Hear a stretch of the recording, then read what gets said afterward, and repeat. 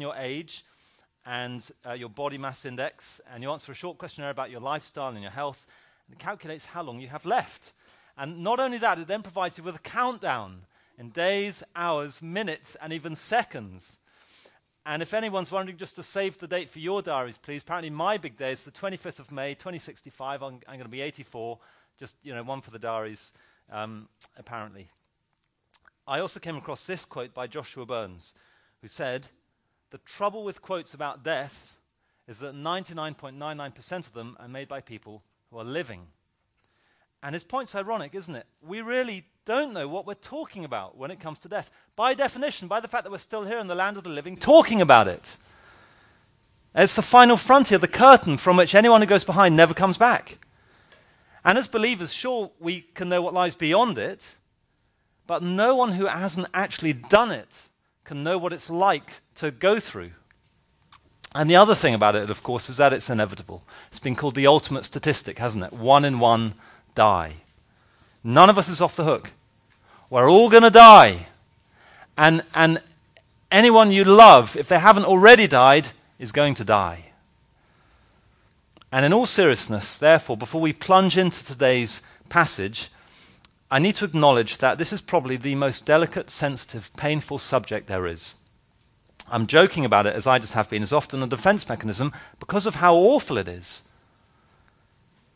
And almost all of us will have stories of heartbreaking bereavements or almost dying ourselves, other ways in which we've encountered death in our lives. And I want to be sensitive, but from this passage we're up to today in John's Gospel, we are now going to let Jesus dissect for us, masterfully, this awful, awful subject we'd much rather not even think about.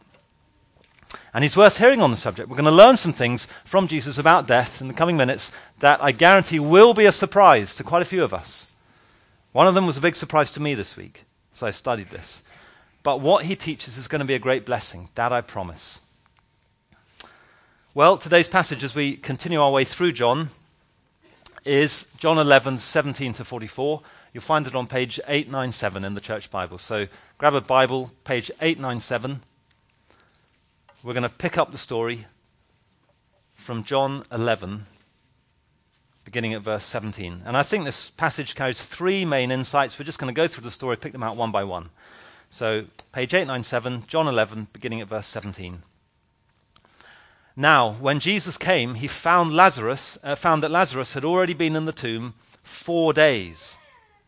Now, just to catch you up from last week, we know Lazarus is someone who Jesus had a very close personal relationship with. He loved him. They were very close friends. And on its own, verse 17 could make it sound like that's just when Jesus, happened to get there. It's just how the buses were or whatever.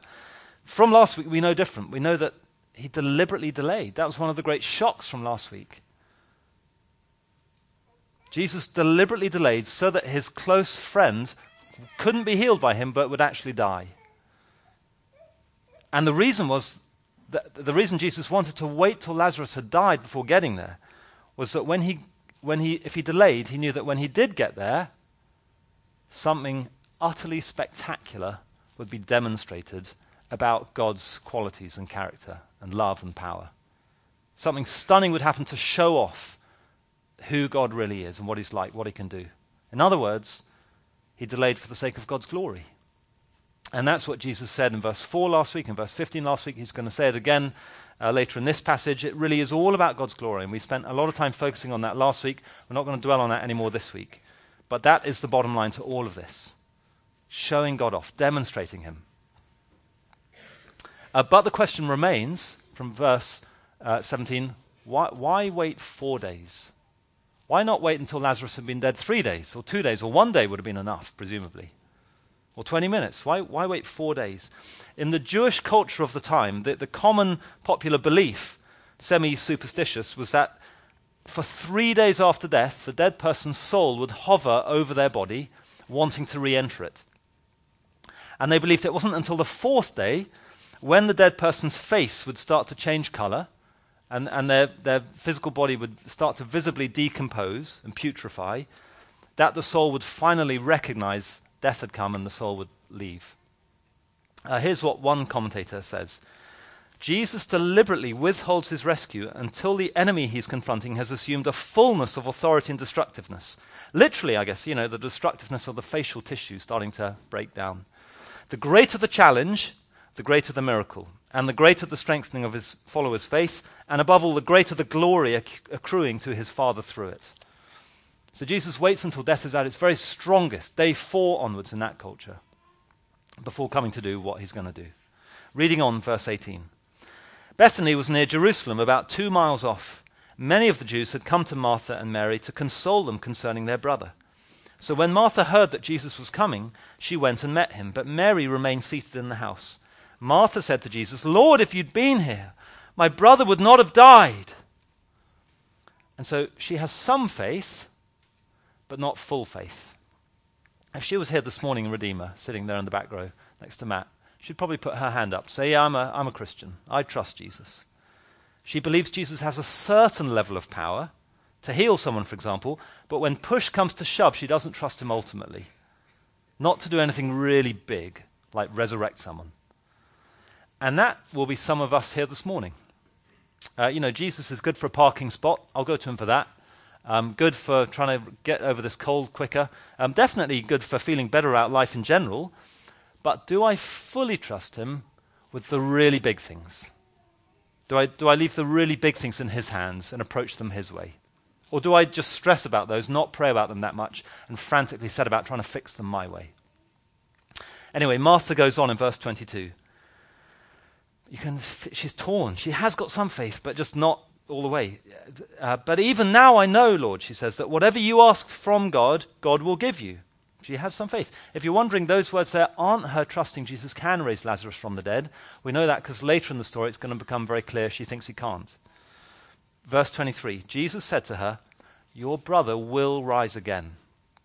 And I've always wondered if he said that with a twinkle in his eye. I'm going to ask Martha when we get to heaven, because he must have known at this point. He has a different time scale in his mind for when this is going to happen to the time scale she's assuming.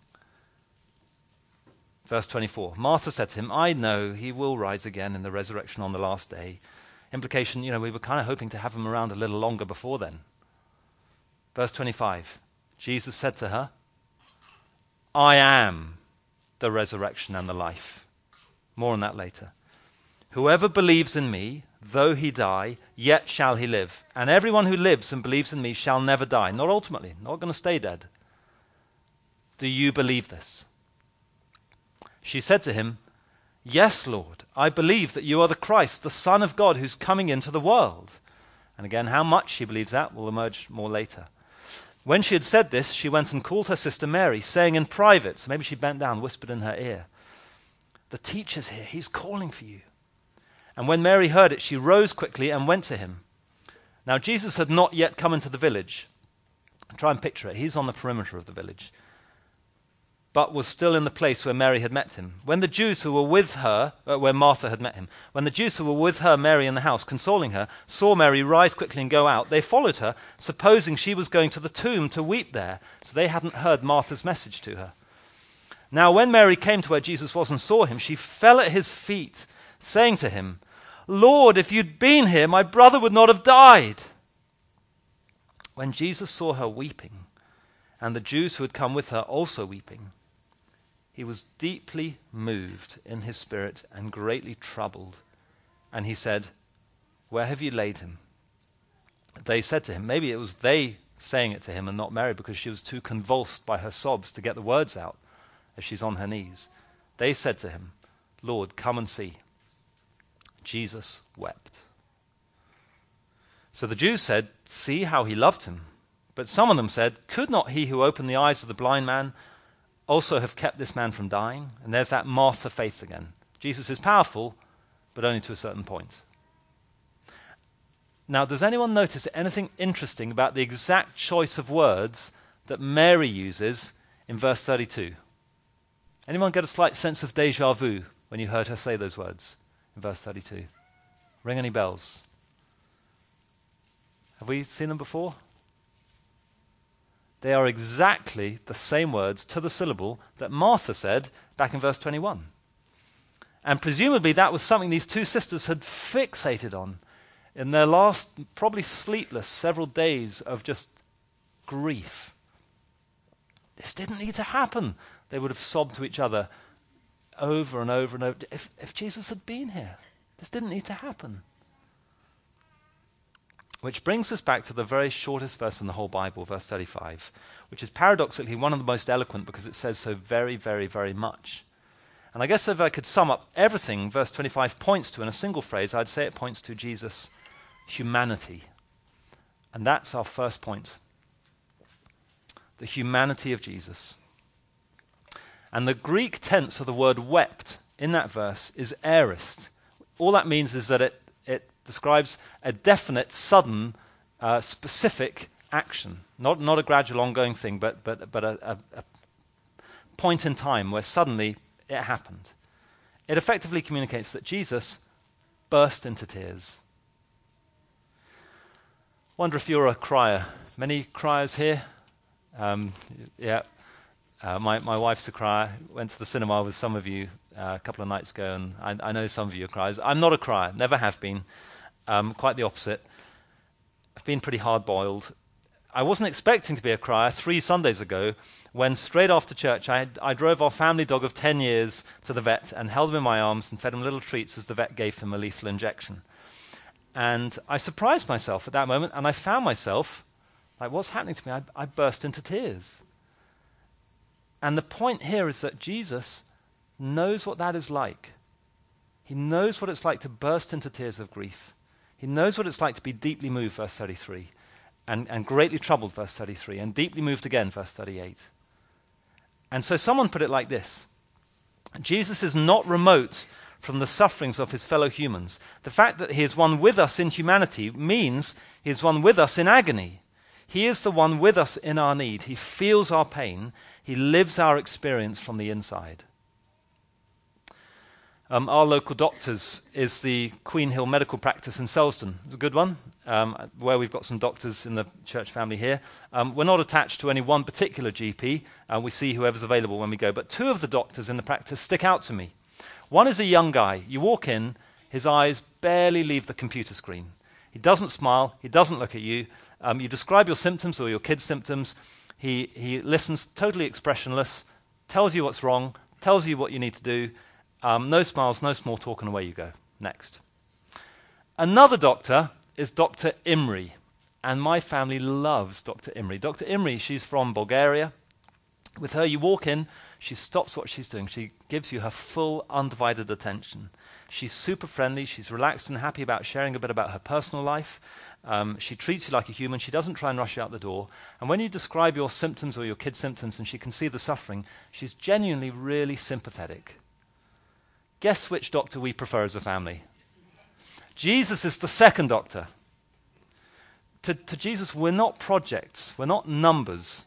He's been in our shoes. He's compassionate. He's sympathetic. He can empathize.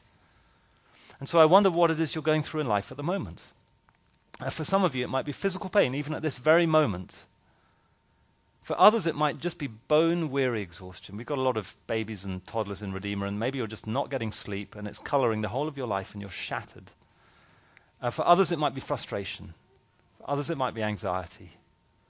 Others, it might be just plain sadness, like you're grieving something.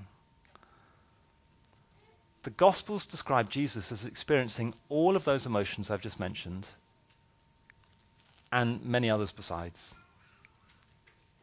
And so he knows how you feel. He's not some aloof, distant, cold deity like the gods of other religions who cannot empathize. He knows what you're going through. He felt it himself, and he cares, and he's with you in it. But even as we mourn, that doesn't mean we mourn without hope. So let me read on from verse 38. Then Jesus, deeply moved again, came to the tomb. It was a cave, and a stone lay against it. Jesus said, "Take away the stone." Martha, the sister of the dead man, said to him, "Lord, by this time there'll be an odor," which always makes me smile. Dad is putting it politely. there's evidence that Lazarus' family was quite wealthy, quite middle class, so she would have put things delicately and politely. But by now, day 4, the enzymes and the bacteria in Lazarus' body would have been well on the way to breaking it down. By day 4, the putrefying corpse would have been starting to emit a green substance and giving off a lot of methane and hydrogen sulfide. But, verse 40, Jesus said to her, "Did I not tell you, if you believed, you would see the glory of God?" So they took away the stone. And Jesus lifted up his eyes and said, "Father, I thank you that you heard me. I knew that you always hear me, but I said this on account of the people standing around, that they may believe that you sent me." When he had said these things, he cried out with a loud voice, "Lazarus, come out!" The man who had died came out. Imagine the shock and the horror. Maybe some people fainted. His hands and feet bound with linen strips, so he would have been shuffling, maybe hopping, and his face wrapped in a cloth. Jesus said to him, "Unbind him and let him go."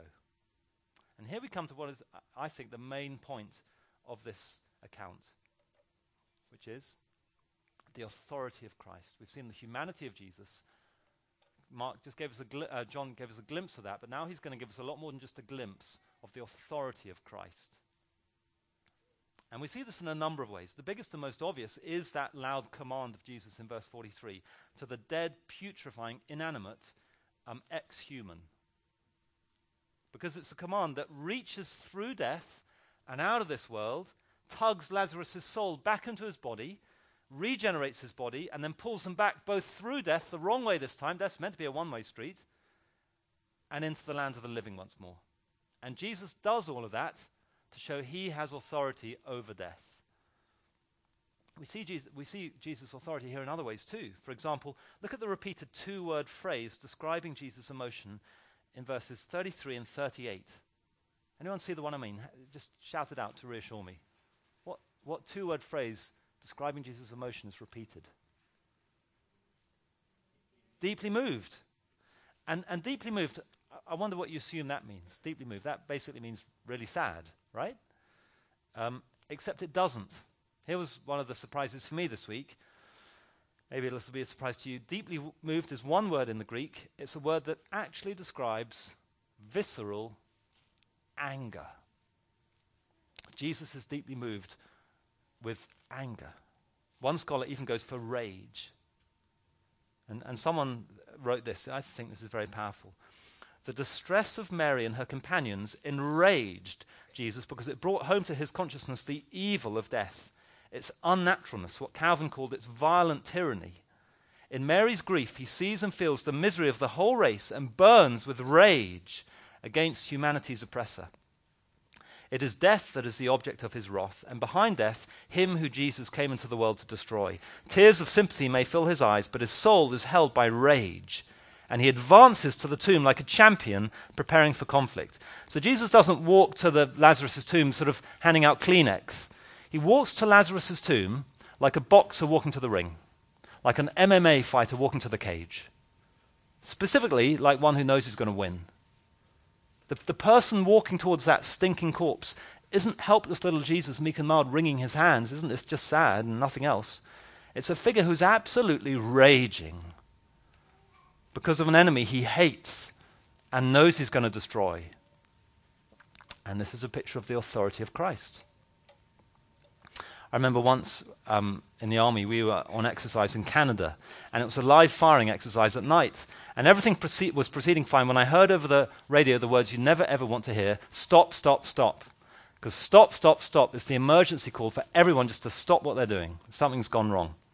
And all the troops began to filter back to their armored vehicles, which were parked up along the edge of the prairie. News began to filter through what had happened. And a soldier's rifle had had a stoppage. In other words, it had jammed. And that's not uncommon, but to clear the stoppage, he'd tried to do an unauthorized drill as a shortcut. He'd put the butt of the weapon on the ground and stamped on the cocking handle. And the weapon went off, and he was shot through the head, and he actually took a while to die. Our medic fought for his life for a while, receiving instructions over the radio from the doctor. Anyways, I, after this, walked down the row of vehicles in the aftermath. All the soldiers were sitting inside the backs of the vehicles. All the vehicles' back doors were open. And I I noticed that all the insides of the back doors were totally covered with pornography. And again, that's very normal for the army. I've seen that often. But at that particular moment, it really jumped out at me. Weirdly so. And it felt so wrong. Much more wrong even than usual. And then I realized why. It was because death is so evil. It felt so surreal and incongruous to be in the middle of a situation of death, which is something that came into our world because of sin, something that's a curse because of sin, something Jesus came to destroy by paying for his people's sin, while also being surrounded by a celebration of sin. It was so wrong to be celebrating one and suffering the other at the same time. The point here being that death is evil. Hence Jesus burning anger at it. Here's another big way this passage deliberately highlights Jesus' authority. Look at his very careful choice of words to Martha back in verse 25. He says, I've just been singing it. He's the great I am. Verse 25, I am the resurrection and the life. And in saying I am the resurrection and the life, he's claiming divinity. He's claiming to be God, as much God as God the Father. I am, ego eimi in Greek, is the Greek version of the Hebrew word, wait for it, this may ring a bell, Yahweh. If Jesus was speaking in Hebrew, he'd effectively have said, Yahweh, the resurrection and the life. Yahweh is God's personal name, as revealed to his people all the way back at the beginning of his people in Exodus 3, and then multiple times throughout the book of Isaiah. And this is the fifth of 7 famous I am sayings throughout John's Gospel. In every single one, Jesus is very unapologetically applying God's personal name to himself. And then finally, pointing to Christ's authority, don't forget Martha's words to him earlier in verse 27. She says, you're the Christ, the Son of God who's coming into the world. And sure, her faith wasn't a full faith yet. She didn't want him opening the tomb, but her words still stand to remind us of the reality that here is a figure of stunning divine authority. And the take home from this for us is that we can trust him. We can have deep peace. Whatever problems you have in your life, Jesus has authority over them, up to and including the biggest one of all that you'll ever face, death itself. And he may not solve these problems as we would always like. He didn't do that for Mary and Martha. He let Lazarus die. But when he doesn't, as was the case here, number one, there's always a plan. He always has his reasons, and here it's for God to get more glory, his followers to get more faith. And number two, we know he cares and loves for us. We've just seen the humanity of Jesus. And number three, we know he's in control. We've just seen the authority of Christ. So even if our problems are causing us pain, simultaneously, no matter how great the pain, we can always also have peace. Which brings us much more briefly to the final point, which is the hope of life. The hope of life. Because look one last time at Jesus' crucial words at the start of verse 25. And look closely, because what he exactly says is easy to miss. We can sort of assume we think we know what he's saying. But if you look carefully at verse 25, it's not that he causes the resurrection. It's not that he proves the resurrection. Not that he anticipates the resurrection. Not that he promises the resurrection, all of which are true. What he's saying is that he is the resurrection. And that's why it's having an intimate relationship with him, being unified with him by faith. That means we'll get to be raised to life when he returns. And in fact, the Bible's clear that eternal life isn't something that starts after death or at death or something. We have it now. So I have it now as a believer, then I die physically. But even as my body rots, I keep experiencing that eternal life spiritually through my soul in heaven, consciously having joy and peace, aware of others, having rest. Then what happens next? All the time I'm having this eternal life, Jesus returns to earth. He renews into the perfect new creation, at which point my body's regenerated like Lazarus's was. The atoms are reconstituted and my body's made whole again. My soul is reunited with it. And then at that point, the eternal life that I have even now goes back to being physical. And at that point, it'll last forever. I'll never die again. See, Lazarus, a few years after this, Lazarus died. That's why he's not around today. But he was foreshadowing what we're going to have, and when we have it, we're never going to die again. And as believers, the more we get this, we may think we know this, but the deeper we know it, the more we'll find ourselves able to say with Paul in 1 Thessalonians 4, we mourn, sure, but not as those without hope. And so we can say, even through the tears, I rejoice that my baby, my believing child, parent, friend, even though I miss them to the point of heartbreak, now has more rest and peace and joy than I can possibly imagine. They're safe. And before long, I'll get to see them again in the flesh. They have life. And so when our believing loved ones die, and I'd include in that members of families who are too young to believe or just don't have the mental capacity to believe, we're the ones that we're weeping for. They're fine. They're more fine than we could possibly dream. I recently read about a pastor called Donald Barnhouse, and he married a lady called Ruth. They had children. Tragically, while the children were still little, Ruth died of cancer. And on the day of her funeral, the dad was driving his children to the church when suddenly a large truck whizzed by them at a junction, and its shadow went over the car. And he suddenly turned round to the back seat and said to his children, "Would you rather be hit by the truck or the shadow?" And they said, "The shadow." And he said, that's what happens to us. Apart from Christ, dying is being hit by the truck. For the person in Christ, dying is being run over by the shadow. And as I close, it all comes down to, well, let me just quote Jesus from a few verses and see if you can spot what it all comes down to. The single biggest, most important point from John in all of this. I'm going to quote a few verses, see if you can spot the theme. Verse 15 from last week. These are all things Jesus says. For your sake, I'm glad this situation has happened so that you may believe. Verse 25. Whoever believes in me, though he die, yet shall he live. Verse 26. Everyone who lives and believes in me shall never die. End of verse 26. Do you believe this? Verse 40. Did I not tell you that if you believed, you would see the glory of God? Verse 42. I said this on account of the people standing around, that they may believe that you sent me. It's hard to miss, isn't it? Eternal life doesn't come to us by doing good things, having good quiet times, being active in church, making big sacrifices, even having loads of Bible knowledge and good theology, even having amazing spiritual experiences. It simply comes down to faith. Faith in Jesus to pay for our sins so we can be forgiven and accepted by God and have eternal life instead of eternal death. And so let me just close with Jesus' question to Martha, because it's his question to us this morning. His literal words to her. Do you believe?